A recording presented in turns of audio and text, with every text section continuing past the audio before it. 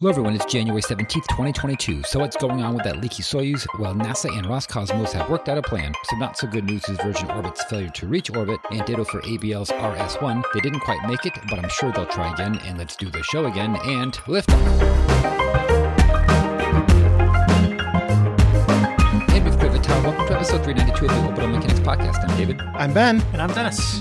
There was an interesting idea one company had that I was almost going to write up for short and sweet. It's basically a Japanese company, Axel Space, and their idea, they signed a contract with some other company. Space situational awareness is so hot right now. Is that basically they do their Earth observing, and then anytime their satellites are not doing Earth observing, they just spin them around and do SSA.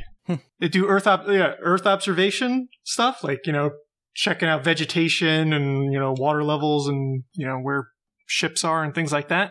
And then when they're not actively doing any of that, go and look for other things in space to be able to track their positions and get a better handle on what's where and all that good stuff. Because when I hear space situational awareness, I think of mostly still looking at the Earth. So I was kind of confused because that seems to be a lot of what happens. But yeah, I suppose actual space situational awareness means looking into space. Just let us fun, right? Point your cameras down, and then when you're not actively doing that, point them not necessarily up, but up and around.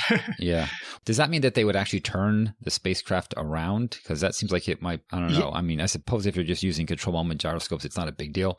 But if not, you're going to be expending fuel. Yeah, that's my understanding. They literally will change the attitude so that its cameras are now pointed elsewhere in space to be able to do good stuff with that. And I guess the reason why EOS satellites aren't always getting pushed 100% is because there's just so much Earth. There's not always a ground station you can downlink to. And so, not all the EO people are doing stuff for, just trying to get a Landsat, right? Let's cover the entire planet, every N days or however long it takes for them to do it. And instead, they might be a customer wants you to image such and such. It's okay, well, we don't have a satellite there yet, but give us a couple hours, and one of our small fleet of satellites will be able to do it. So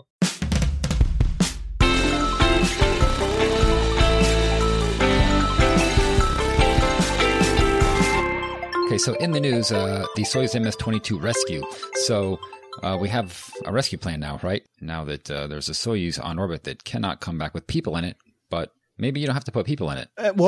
Maybe is an interesting word there, because that's totally true. So I wrote up a little bit of reminder, context material, and I titled it previously on As the Soyuz Turns. So, right, this is MS-22. It sprung a leak in the outer loop of the coolant system. And I think it was our last episode in December. I put a GIF of the coolant spraying out into the show notes. I thought it was really nice. The new information in this context is new to us, but it's not that new to the world. So I don't know if you guys saw that and immediately thought micrometeoroid, but when I saw it, I immediately was micrometeoroid, easy peasy. So they've confirmed that it was a micrometeoroid strike, not by direct observation, but just by engineering analysis.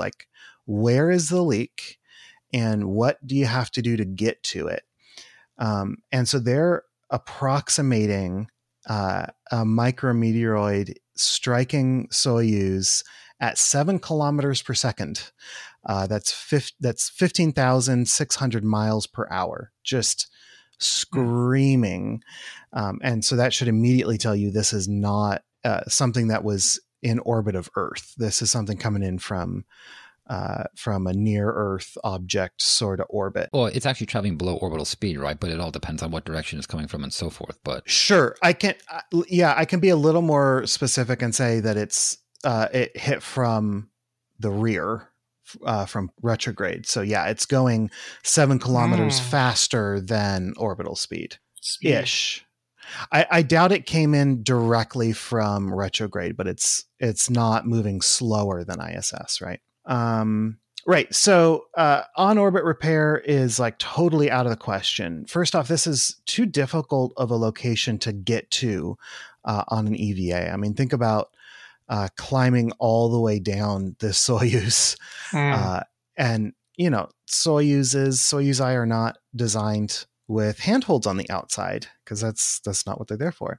So, you could stand on the end of a boom or something, but it's a nasty position to actually get any work done in.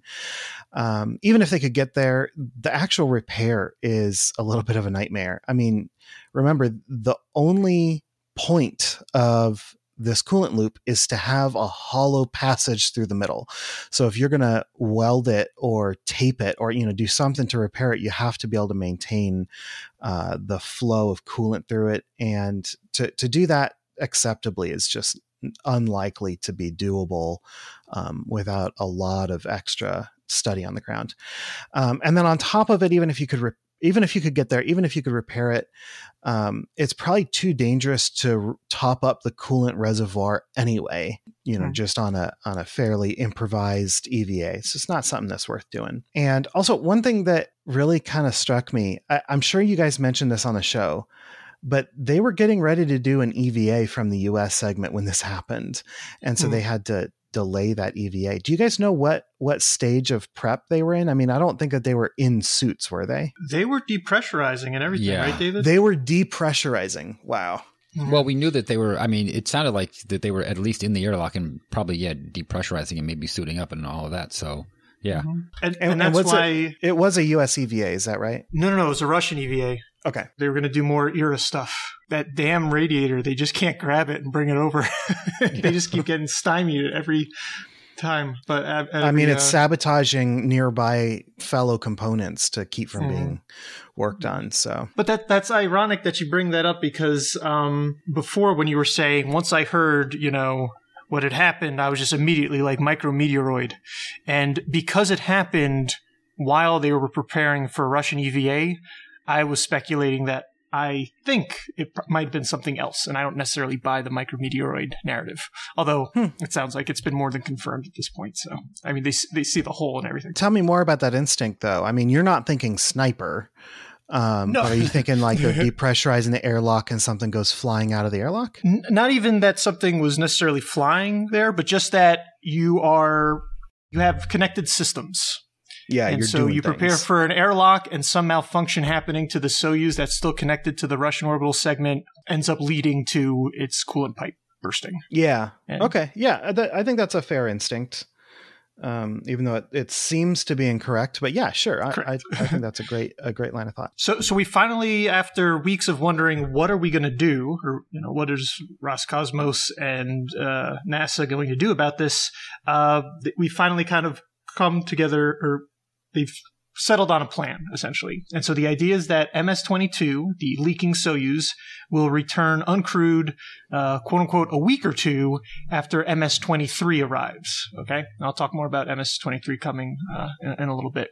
And so the reason why MS-22 will come back to Earth on its own is because with that coolant loss, you could end up getting really hot temperatures greater than 40 degrees C, along with high humidity, and you're staying in there for a while, and you would have your cosmonauts and astronaut in, big bulky suits. And so it's just a very dangerous environment. And so the idea is that they're going to put some temperature insensitive cargo and experiments in there and send it back. And so the descent capsule will make it back to Earth, and, maybe they'll be able to do some forensic analysis. And so it looks like where the leak was is kind of closer to where the descent capsule meets the service module, the unpressurized part with all the instruments and all that stuff. Although, then again, they already got a picture of the hole, so I guess they might be done with forensic analysis, so I don't know. So this MS-23, excitingly, will be launched uncrewed. And so right now they've got a date of February 20th, and this would be the first uncrewed Soyuz since 2019, which was MS-14, and that one was specifically testing the launch abort system on Soyuz 21A. So you don't want to do that kind of test necessarily with meatbags on board. The original crew for MS-23 will be bumped into the future, not canceled. They'll come on orbit eventually, but Oleg Kononenko, Nikolai Chubb, and NASA astronaut Laurel O'Hara will not obviously be coming up on this uncrewed craft. And so the MS-22 crew, which is also a pair of Roscosmos cosmonauts and a NASA astronaut, Sergei Prokopyev, Dmitry Petelin, and Frank Rubio, they're going to get an extended stay because the idea of this new one coming up and then they immediately go down doesn't quite make sense necessarily. And so it's tough to say. It's beyond, quote, several months. It's too early to say, later this year at some point. And what's neat about how this is all going to play out, right, is that the MS-23 is going to come up. It's going to dock. And then the reason why it'll still take, maybe a week or two before MS-22 leaves is that they need to transfer cargo, including especially the seat liners, right? Because remember, when you land, you do a fairly rough little landing in a Soyuz when you return to Earth. They got to fire little rockets at the last bit, so you're hitting the ground, I think, like 20 miles per hour or something. And so you've got these custom seat liners that are molded to your body to basically absorb the shock, along with other things that they do to make the landing safer. What I think is really cool is that these seat liners, like what if the worst case scenario possibly happens? Because it's not February 20th as we're recording this, right? That's a month away. So what if there was a catastrophe right now and they needed to do an absolute wild abort, right? I feel like this is a David question, right? He'd ask, like, what if they needed to go right now? The current plan is that Rubio's seat liner, his custom seat liner, is currently in the Dragon capsule. Crew 5's Dragon capsule, while the cosmonauts 2 are still sitting in MS-22. So if the worst case scenario happened and, they knew it would be a loss of crew staying on station and everybody needs to get off board, then you would have that scenario we talked about of having an extra crew member in the Dragon returning to Earth. And then if you wonder, well, you still got 2 people going into this going to be baking hot MS-22 capsule. Well, you have taken Rubio out of there, and so with only 2 humans in there, it'll be a less hostile thermal atmosphere, right? Because you're taking away a 100-watt, thermal power plant. Yeah. And well, so the temperatures inside with 3 people, initially they were saying something lower. Today I'm seeing temperatures potentially over 40 degrees Celsius. With high humidity. And I think when this first broke, they were saying something like 30 to 35, which is uncomfortable, but bearable. 40 degrees, especially with high humidity, like that can kill you, depending on how long you're exposed to it. And it's really interesting that, you take out this 100-watt light bulb and you're good. Like it's gonna suck. This is, in case that, like they've specifically said, this is only if we're abandoning ISS. If something, if Sandra Bullock shows up and we need to leave, the Dragon can take multiple crew members. It sounds like they probably want to limit how many additional crew members are in there without like proper seat hardware. But I mean, like they've got some sort of seat hardware in there, right? The liner needs to, they're not just going to duct tape it to the floor. So like there's some structure that they can put a person in, but maybe just one, maybe the minimum that we can tolerate. And like, I love the concept of understanding the constraints here and saying, hey, you two, you're going to have a tough ride, but you can do it. It's better than choking to death on ISS, as space shuttle debris is coming around. Yeah, for sure. And that's why, hopefully this will not be needed. But it's very good to know that bases are covered right now. Right. And worst case scenarios are still, Right. I wrote that as the lifeboat coverage isn't too small, but bases are covered also. Probably a better way to write that. No, I dig. Yeah. And SpaceX has been great, because this is, them asking to, change the ConOps of a return to Earth in their vehicle. And they have been, quote, extremely responsive to these kind of requests. And why wouldn't they be? They want to show how valuable their vehicle is. Like SpaceX really wants Dragon to be a popular and trusted vehicle. So this is such a great opportunity for them to show that, hey, yeah, great. If we can, they probably don't want to have to rescue somebody, but if they did have to rescue somebody, that's a pretty cool feather in their cap. Like I'm sure they would be quite happy to do so. And so that's kind of where we are with the situation on board. And also it's worth noting just I just love that Sergei Prokopyev, who's up on orbit right now, he'll be rejoined by his stabby EVA mate Oleg Kononenko when they come up eventually, and so that'll be great. Hopefully they'll overlap. I'm sure they will. And so, yeah. And just to really wrap things up, I thought it was interesting that there were unofficial reports floating around initially about a different type of mission, where they would actually send Kononenko up on his own, and then he would just get the 2 cosmonauts in MS-23s, good functioning, temperature-controlled capsule or spacecraft, while Rubio would still then pile into the Dragon for a return, a 5-astronaut return. Yeah, Borisov basically dismissed that was never approved. And so, all the while, too, in mid-February, Crew 6 was scheduled to fly to the station. And so, I don't know exactly what's going to happen in terms of that scheduling there. But, keep an eye out, and I'm sure we'll get some updates in the coming weeks. My guess is that it got delayed with everything else. I think everything got bumped back a little bit. That'd be the most sensible thing. I mean, you're doing this complicated orchestra on orbit. Why add another crew there? I can think of one good reason.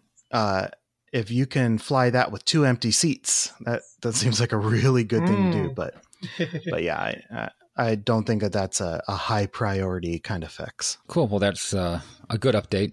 Good to know they have a plan. So now let's move on to Failure Fest. So we have to talk about Virgin Orbit, as well as ABL and their failures. So we have 2 failures. I think Virgin Orbit maybe got more press for sure. Yeah, they had some problems getting during their, what would you call it? Is it considered a second stage? I don't know when you launch from a plane. Yeah. We could just call it upper stage and just be agnostic about the numbering. They had some upper stage issues. Looks like they had, it looks like the engine cut off early. Well, that is what happened.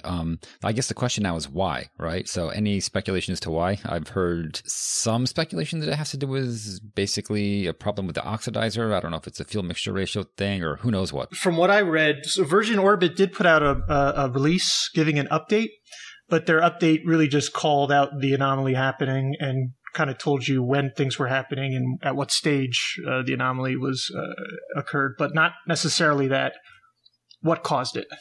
So I think it's still unknown, although they're obviously doing an investigation to see what kind of corrective actions are needed. So what's really a big bummer about this was, potentially a very historic loss or mission, because this was the first one off British soil, right? Mm-hmm. Right? They second. Right, the UK. No, I think it's the first. Didn't they fly, like the British did fly something, but they flew it like in Australia or something, I think. Well, I mean, Wallace and Gromit went to the moon. Sorry. Presumably off of British soil. I don't remember the movie too well. Like I'm joking here, but like they said that on their launch live stream. They said it was the second launch after Wallace and Gromit. So I feel pretty well confident okay. making this correction here. I agree. If they pointed that out, I want to respect that 100%. Right. Yes. Okay. And so the first this would have been the first non-Wallace and Gromit launch, which claymation free. There you go. Okay, fair enough. Yeah, which is a total bummer. Specifically, they were flying over the south of Ireland, where this all took place.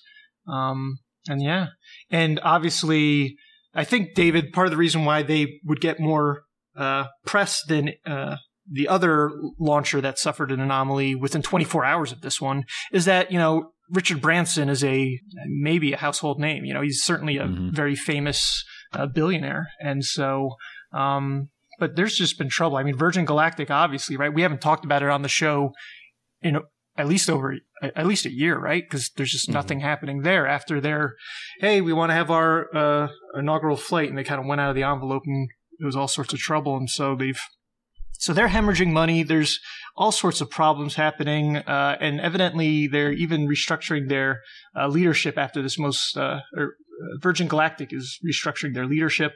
So there's a lot of problems going on within the Virgin space side, I guess, of their company. I don't know if they still do records and whatnot. Yeah, I believe the leadership restructure was right ahead of Spaceship Two's upcoming launch. I think that's what the restructuring was for. Like what, or the timing of it was relative to that, not relative to this anomaly. the launcher one. Yeah. So they made it to orbit, or they made it to space, didn't make it to their orbital burn. Their Twitter account had what I'm assuming is a scheduled tweet go out before the orbital burn was supposed to take place that said they had successfully reached orbit. And I think that's somebody in the PR department not quite getting the whole concept of orbit and just going, space. Okay, great. We'll schedule that for this time. And then they wound up having to delete that tweet. And I think somebody in the chat pointed out this could be a real issue as like if it's considered a false statement to investors, this tweet could have legal repercussions, but I kind of doubt that's going to happen. But it sucks getting that close, to success. Yeah. So, I mean, obviously, like, I want to root for them and all the different companies. And so it seemed like Launcher One was at least that side of their spaceflight business was going well. They hadn't had an issue in a while, but I guess we still have the first successful launch from the UK up for grabs. Because at first you were going to have to, the first non-climation launch from the UK. Because at first you were going to have to make the distinction between this being a horizontal launch versus some of these other companies that want to launch vertically. But yeah, so we've got the three. We've got Cornwall, which is where this one came from, and this is right the southwestern little corner of England, and then you got the two that are up in Scotland. So you got Saxiford and Shetland Islands. Oh, right. And I can't remember which is which, but one of them is like super, like the most northernmost island on there, and so basically like an Arctic launch site. That's Shetlands? Yeah. Okay. Mike in the chat pointing out something hilarious right now, which is that they should have stuck with the tried and true claymation approach. Yeah. Truer words never spoken. So we don't know too much about what actually caused the failure. I'm hoping that we get to learn more about it, but apparently their burn ended prematurely.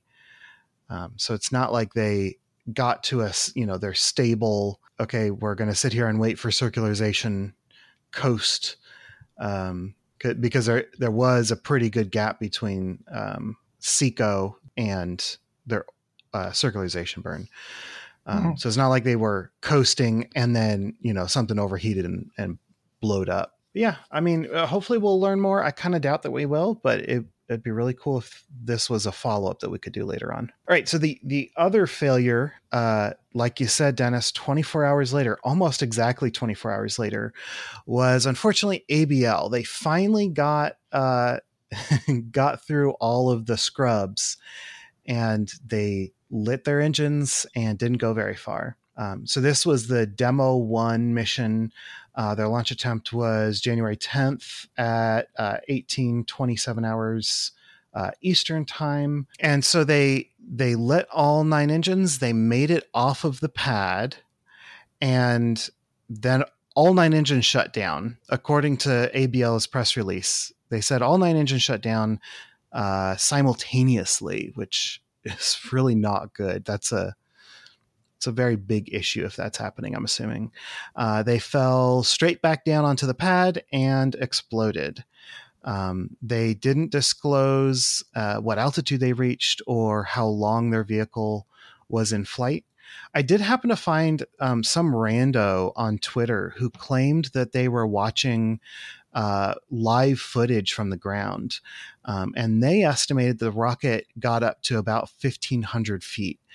So there's really good imagery on Twitter. It's like this nice like jittergram, like it flashes back and forth between 2 different frames from satellite imagery, and it shows their launch pad, and you can see a big black scorch mark, and it's within 500 feet of the launch pad. So I kind of doubt that they made it up to 1,500 feet and were able to fall straight down. Like, first off, by the time you're getting into, the 1,000-foot altitude range, you're starting to see pitch over. And second, even though they did a couple of scrubs due to weather, I don't think that they had perfectly still wind at this time. So actually, you know what? Now that I look at this jittergram, I think they landed right on top of the launch pad. I assume the launch pad was across the street, but I think that's actually one of their assembly buildings. So like they got high enough to explode their rocket, but not much higher. It just sucks, man. But ABL is following in very good footsteps. Astra basically has done every mistake that you can, especially launching out of the Pacific Spaceport Complex. But I mean, like, these are small launchers. They're built quickly, designed quickly. Like, there's a lot of things that can go wrong. At this point, it's a little bit of a badge of pride, I would hope. Probably not. Like, people really would rather launch successfully on their first try, but we're not going to judge them. Very understandable. Yeah, exactly. There's also on Twitter footage of the smoke plume from a pretty good distance away. Nothing super fascinating, it's just kind of like a miniature mushroom cloud looking thing rising up out of the smoke. If anything, it's showing off how beautiful Alaska is. And yeah, that's kind of it for Demo 1. ABL has a second launch permit filed with FAA for another mission. It sounds like it's almost identical to Demo 1. By the way, Demo 1 was flying 2 6U CubeSats for Omnitech. It was headed to a 200 by 350 kilometer orbit, and it looks like their second flight is doing the exact same thing. They tweeted that they're chomping at the bit for Flight 2, which is great. Who knows? Like, depending on what their failure analysis shows, like, this may be just a quick turnaround, or it could be, hey, we're going to have to delay this flight so we can fix some stuff. We will find out. Like, nothing to say right now, but we'll find out in the future. I hope the ground infrastructure isn't too jacked up. Yeah, because they use the same propellants that Astra did when they had that whole issue where they had to decontaminate the launch site and everything, and so I mean, it's LOX and RP1, but still not good to have it all over you. Exactly. And that's a good point. I forgot to mention that, yeah, there was pad damage, but there were no injuries. And that's why we can be a little flippant and we can kind of laugh and joke, because nobody got hurt, and it's just hardware. We can rebuild it. All right, we're back to doing 3 short and sweets again. Dennis, you have the first one, and what is it? First up, Soyuz OneWeb hostage exchange negotiations underway. Following last year's invasion of Ukraine, Russian Soyuz launches from French Guiana had been canceled, resulting in components of the launch vehicle stranded overseas. These include the Soyuz STB stages, propellant containers, and support hardware. However, given that 36 OneWeb satellites also found themselves stranded, this time in Baikonur, after the company's 14th launch was canceled post-invasion, Arianespace is reportedly exploring a deal for the exchange of the satellites for the Soyuz rocket components.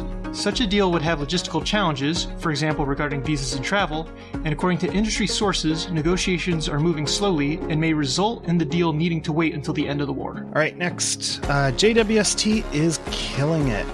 Every space mission, but particularly those as expensive as JWST, is engineered to outperform its requirements just as a safety margin. JWST, however, appears to have left just about every single safety margin intact and earned universal praise during the American Astronomical Society meeting this month. It demonstrated 4 times the required target tracking rate while observing the DART impact. Pointing stability is 6 to 7 times better than the design requirement. Practically the only thing that isn't better than expected is luck. The primary mirror has taken 21 micrometeoroid hits, including the once-in-5 years impact that flooded headlines back in May. And then finally, Starship approaches a launch date, ? So we don't know yet. SpaceX recently tweeted that it is preparing for launch of Starship and is moving ahead with final tests. It has even stacked a ship and booster in anticipation of launch. However, there have been estimates of launch dates in the past that have not come to pass. SpaceX still has to meet all of the FAA requirements, including 75 environmental requirements, though the FAA released a statement that not all of the requirements must be met before launch, as some of them do involve post-launch activities. So maybe it will launch, but... Oh, and also just to clarify, they're saying maybe as early as March. I believe, or maybe even February, but in the next few months. So that's what we're looking at. So I don't know. Yeah, I'm not super confident, but that'd be something to see, though, I'll tell you. Yeah. All right, so let's move on to this week in spaceflight history. We have 5 winners. We have Deathkin, Cy Kyle, Chris Hoffman, Coaster Gallery, and The Greek. And the clue was fire in the hole, which I thought was a pretty easy clue, and turned out it was. So it wasn't too bad. The event was the 22nd of January 1968, and it was the launch of Apollo 5. Yay! Does this cover all the Apollos? Have we covered them all on This Week in Spaceflight History? That's a good question. Close. They come up pretty regularly, and there's only so many, so we must be getting they're well close. distributed throughout the year. A little heavy towards December, but... So the objective of this launch was to test the ascent and descent propulsion systems of the lunar module, the LM. Due to delays in the LEM development, it actually ended up being launched on the Saturn 1B that would have launched on Apollo 1. So, of course, if you remember, there was that tragic fire and that vehicle never lifted off. And I guess I never thought about it, like what happened to that particular, rocket. And it was relatively unscathed. I don't think that there was any damage done to it, actually. So they just, I guess, moved it into whatever, building they keep that thing in, and then they rolled it back out when they needed it. So it was kind of kept as backup because there were so many delays that they, for whatever reason, had to take the initial launch vehicle off the pad, and then they just replaced it with this one. I'm not too sure on what the requirements were. Maybe, I know we've talked about in the past, if it's sitting on the pad too long, you can get some structural damage. So I'm assuming that that's what happened. So they had to switch vehicles. But yeah, this was an interesting launch. So this is a Saturn 1B that was missing some stuff. So it was only 55 meters tall. This didn't have the CSM, and it didn't have the launch escape system. So you did need the service module. You don't need an escape system, obviously. It was really just the LEM adapter, and that was it. And that just sat on top of the second stage. So you kind of had, that big, I guess it's more of a fairing, and it kind of opens up, or first you jettison the nose cone, that thing opens up, and then you launch the LEM. That's all that you needed to do on this particular mission, so they didn't have that other stuff. It also had an incomplete environmental control system, which I guess is not a big deal, and it had the windows were actually covered with aluminum, and that was because of a shattered, or a series of shattered windows that happened during a test of the LEM 5. So they were doing a pressurization test, and it somehow shattered the windows, and they thought that it might not be safe to use actual windows, so they just covered them with aluminum. Pretty weird. I'd never heard about that happening. That doesn't seem to bode well. I mean, obviously they fixed it, but I didn't think it would, no matter what the pressures you would be working with, if they were something that a human could tolerate, I would think that certainly the windows could. So they usually try to, not make you feel scared by always talking about how the windows are the strongest part of it.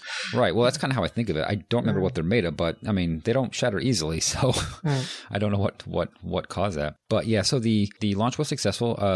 The second stage and the LEM were delivered into a 163 by 222 kilometer orbit.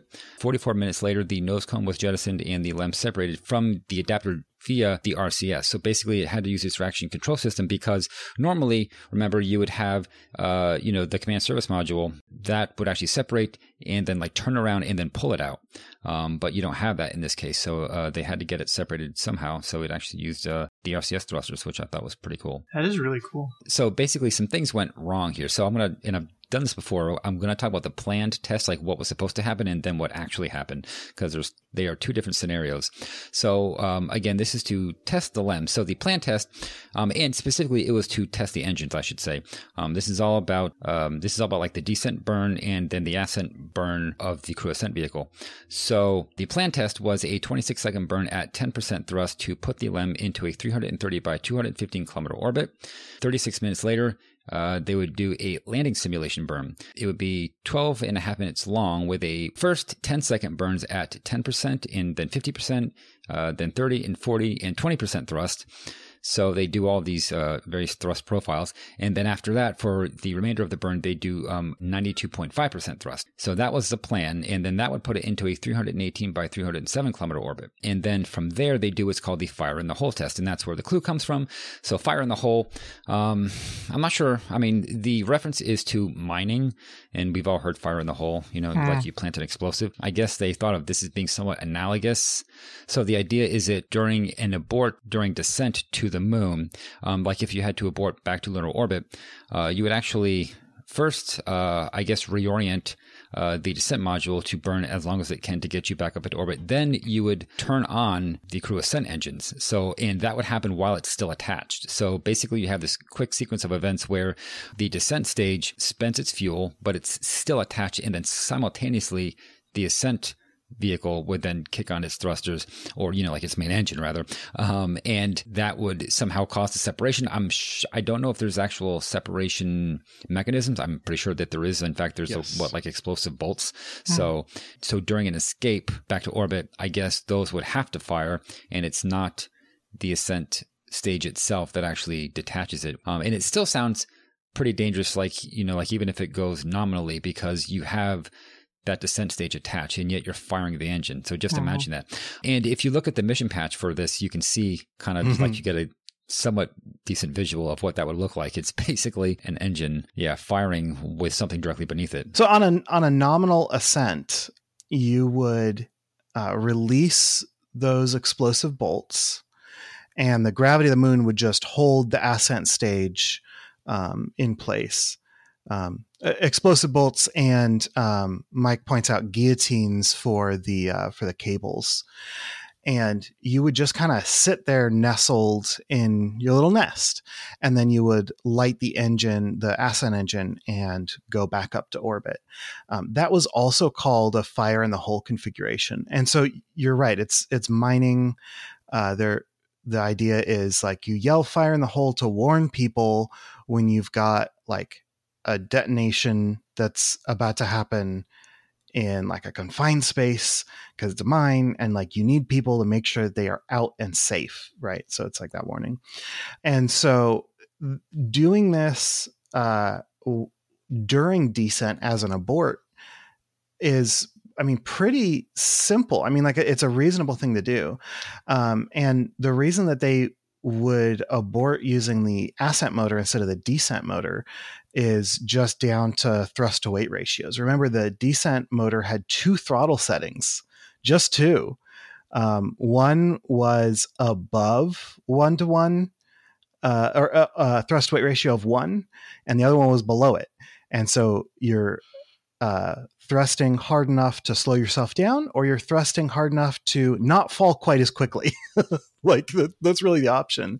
And so doing an abort with the descent motor just isn't going to happen. It's really tuned to do the descent. The ascent motor had much more power, relatively speaking.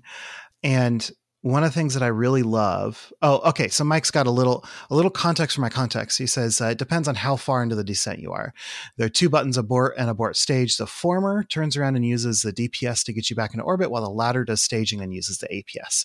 Sure. I'm stuck in a very particular regime, which is the high altitude, or I guess the low altitude regime, which doesn't quite match the situation here. And so the ascent engine is like this critical feature, right? It is one of the main components that fulfills the don't leave an astronaut on the moon requirement, right? That's an absolute requirement of the system. And so the ascent motor, this is getting a little bit out of context, but the ascent motor is fascinating to me because it's as close to a fail-proof motor as you can have.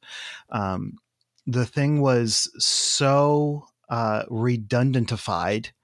Did you guys know that you could ignite the ascent engine even if the computer was completely turned off? There was like a pole inside the cabin and you can just yank on this cable hard enough and it will pop the igniters open and start the engine running. I did not know that. That is wild. That is wild. And without a computer, how successful would the remainder of that ascent and it doesn't really matter. Probably not very successful. And like I don't know what the throttle controls look like. This is like one isolated piece of knowledge that I have, but it kind of doesn't matter because you can solve that problem. The real key, like you could even potentially have the astronauts banging on the walls, bouncing back and forth to reorient the thing. The key is like, we're going to give them every opportunity. Oh yeah. Mike points out that the APS doesn't throttle, but I mean like being able to shut it down, right? Cause it does have a shutdown and even a restart capability, I believe. I was reading through the manual earlier this week, and I picked up a couple little things and forgot others. So, but yeah, no, it really just comes down to making this thing as foolproof as possible, like making that control independent from other systems, whether those systems are working or not. You can get that engine running, and you can at least get off the surface. Like, you can imagine some really crazy, like Kerbal Space Program solutions where they light the engine and like fly up to a certain altitude and then pop open the door. You can't do this, but pop open the door just to blow the ascent module into a different orientation and start thrusting sideways. I mean, like, it's all ridiculous, but like, they were options, and that's really the valuable thing. Yeah. And you brought up a good point that I kind of forgot, which is this whole abort scenario is pretty similar to what already happens when you're on the ground. I mean, you are going to be lighting that engine on top of something. It's just a matter of making sure those connections are severed. And from what you said, I'm guessing that from what you said, that once it's landed at some point, pretty well before they, do the ascent, those connections have already been severed. And so they know that they're in the clear there. Yeah. Or is that something that happens just seconds before, which doesn't seem like a good idea? Mike will totally correct me on this if I'm wrong, but I believe it was one of the first things that they did preparing for an ascent, or it was part of the ascent preparation. And because, they landed and then immediately were like, okay, are we going to abort? And then an hour later, are we going to abort? And then 5 hours later, are we going to abort? I think it's sitting there disconnected for quite a while. I could be way off base, and it's the instant before. But isn't there like the footage of it taken off, and doesn't it seem like bolts fire? It seems like it, yeah. I can see the debris in my head. I didn't realize that would have been from the separation. It could have just been the engine's like blowing something that's been cut They're loose. Blasting the descent stage, so... Yeah, that's kind of what I assumed it was. It's hard to say looking at it, because I feel like all of that debris could just be debris that had already been created, and then the engine just scatters it, So... Yeah, you can't really conclude it based on that. So I just pasted a link in the Discord, and it's a really, really good document. It's the LEM familiarization manual. So yeah, I actually had this wrong. I thought that it would have been one of the first things they would have done, just in preparation for all of their post-landing abort, go, no go moments. But actually, it is in line with the liftoff sequence. And looking at the LEM, I think this is particularly the LEM 10 to 14 familiarization manual. I'll put a link in the show notes. But it doesn't say exactly when it happens, but the sections go ascent propellant, tank pressurization, and then stage separation. And then, so I'm assuming that these are in chronological order, and it says the ascent and descent stages are separated just before lunar liftoff, or if necessary in the event of a mission abort. So it's pretty close, it sounds like. So I wonder if they ever studied firing the ascent engine without firing the stage separators. Like, I think that they were very confident in those things. So there's like explosive circuit interrupters to just make sure that the electrical connection is dead.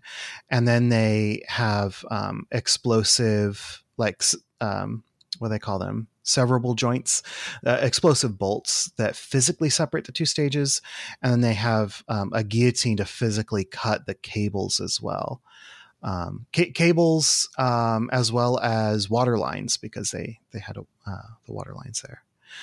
And then they light the engine. But my understanding, just from a very quick look at this document, is that happens after the ascent propellant tanks are pressurized, which would also make sense, right? You would like to keep everything connected in the case that you have to troubleshoot the propellant tank pressurization. But the propellant tank pressurization system was also a bunch of explosive bolts, explosive valves, pyrotechnically actuated valves, I'm assuming is the proper name, but to basically connect the helium pressurant to the fuel and oxidizer tanks. That's actually a really cool subsystem. At some point, we need to do a deep dive into the ascent engine propellant pressurization system, because they did some really clever things inside that system. That PDF looks awesome.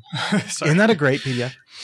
And also, while I got the mic, let me point out, Destin from Smarter Every Day talked to one of the control system engineers for, I think, Saturn. I will put a link in the show notes. It was very, very good.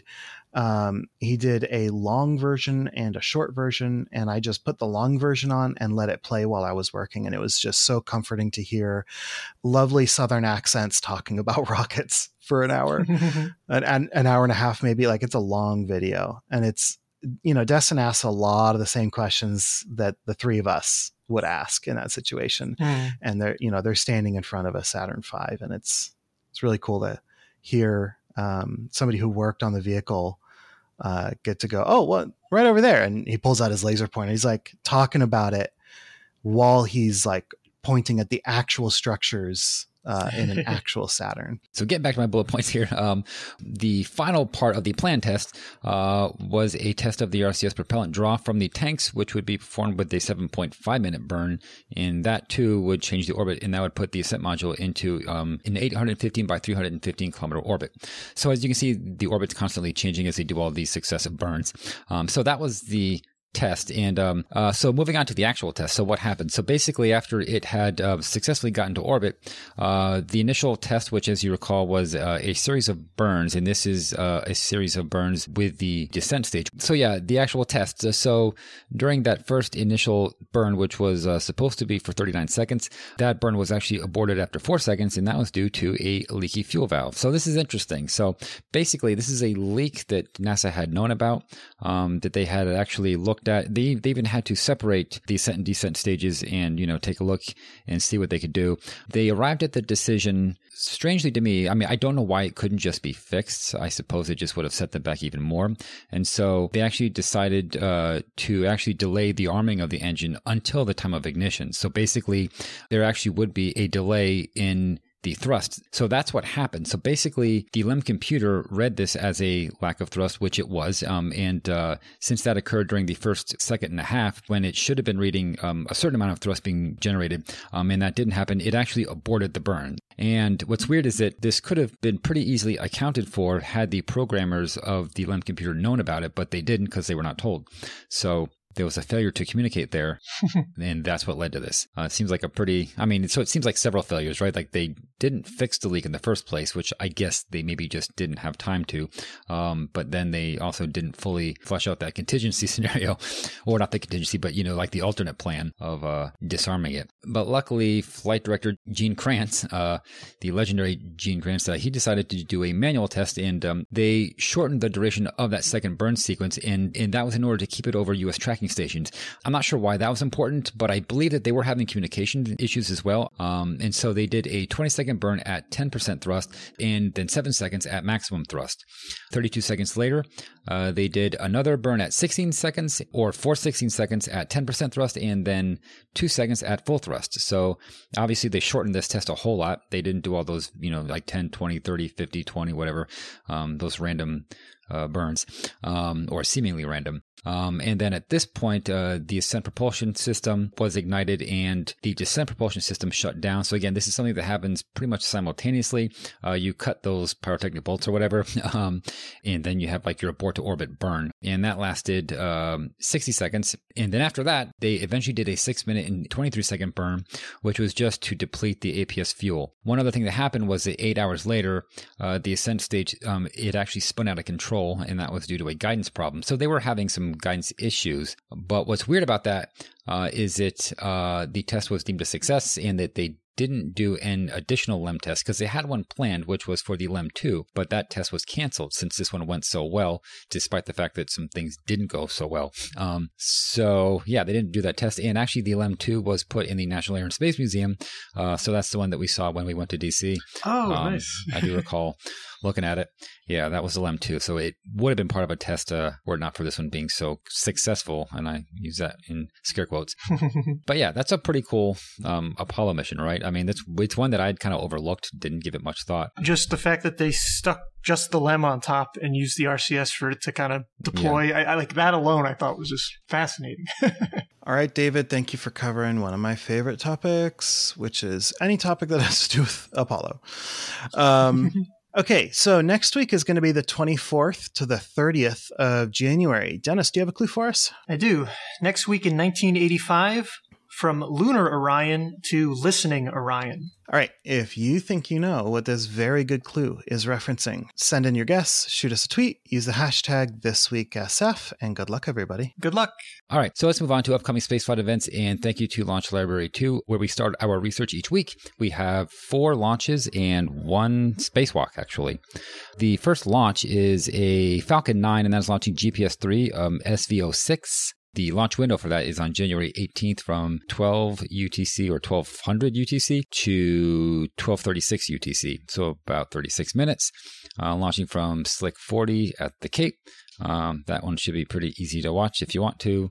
So check it out. And then going across country, we've got another Falcon 9, and this will be taking Starlink Group 2-4 to orbit, to LEO. And so they are currently targeting January 19th at 1523 UTC. And you know the story. It's a batch of Starlink ones, and it's flying out of Vandenberg, Space Force Space in California. After that, we've got the spacewalk that David mentioned. This is going to be U.S. Spacewalk 84.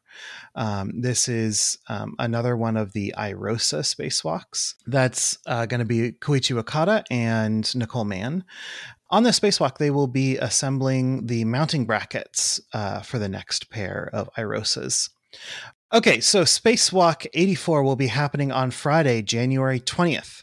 The coverage is going to begin at 7 a.m. Eastern Time. The spacewalk is expected to begin around 8:15 a.m. Eastern Time, and it is scheduled to last close to 7 hours. That's a new duration descriptor for me on NASA TV.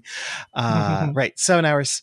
All that is in Eastern Time, and all of that will be viewable on NASA TV. After that, on the 23rd, we have the launch of an Electron, and this is with Virginia is for Launch Lovers. So this is the one that I believe was delayed a couple times. So we'll see if it lifts off this time. It's a rideshare mission with 3 Hawkeye 360 satellites, and we have a launch window of 2300 UTC through 0100 the following day, launching from Wallops in Virginia from Rocket Lab Launch Complex 2.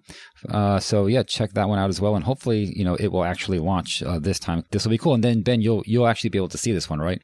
Hopefully, yeah. I haven't actually looked to see what the actual viewable area is going to be, but hopefully, yeah, I'll be able to look out the window and see a launch plume. And finally, we have an old friend we haven't seen since 2021, and this is an H2A 202 rocket. And so coming from Mitsubishi Heavy Industries in Japan. And so it'll be taking the IGS Radar 7. IGS stands for Information Gathering Satellite, which is basically Japanese spy satellites. And the idea is to launch this one out of Tanegashima to sun synchronous orbit.